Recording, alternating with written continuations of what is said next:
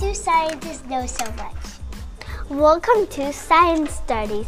It's about science. I'm Amelie. I'm Claudia. We're making this podcast because we're curious about science. Some things we already know about science are read the instructions before doing the experiment. Make sure you know what you're doing. Be careful with the materials you use. We still have some questions about science. So we are here with Mr. Tracy to learn more about science. Mr. Tracy is an expert on science.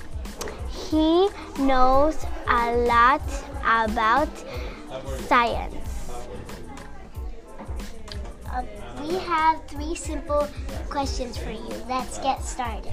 Okay, I'm excited to be here, girls. What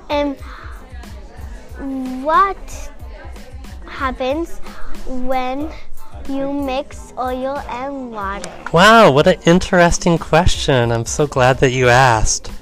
You know what's interesting is that a lot of people are confused by this because when they see oil, it looks kind of thick and heavy and sloppy. And then when you put it in water, have you ever noticed what happens when you put it in water? It gets bigger. It seems to spread, doesn't it? Yeah. So it turns out that water is more dense than oil. And really what that means is that if you take a gallon of water or a liter of water and a liter of oil, the water's going to weigh more. And so the water stays at the bottom and the oil collects on the top. Yeah. Now this is The roof of the top. the oil stays on the roof. That's looking at it from the perspective of a fish, right? And it turns out this can be kind of bad news when, for example, we have an oil spill where oil ends up in the ocean, because it means that the layer of oil covers the ocean. So anytime a bird or a mammal like a marine mammal like an otter or a whale needs to come to the surface, they get oil on their bodies and it can end up killing them, which is why we have to be really careful about not spilling oil in the ocean or rivers or lakes. Thanks for your question. How do scientists know so much? Why do you think scientists know so much? Well, maybe because they study a lot and so they practice and discover things and do experiments. So you've already thought about this question a lot. Yeah. What I think is that one thing that makes scientists special is that scientists know what they don't know. So scientists ask a lot of questions, and they're not afraid to explore what they don't know. Like, a lot of information is in a book, right? So or on the internet, I can look up a lot of information, but what a scientist does is explores the unknown.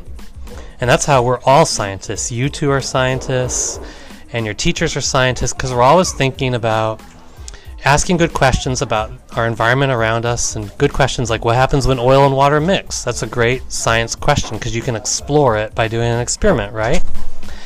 So I guess I'm going to turn your question around a little bit and say what makes a good scientist is someone who admits that they don't know everything and that they're willing to explore the unknown. So they actually don't know everything?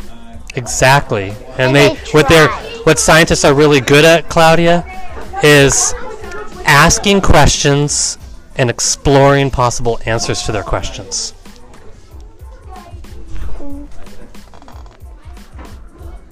Why do scientists do so many experiments? So many experiments. So when a scientist has one of those questions, let's say, for example, my question is, how does sunlight affect how fast a plant grows?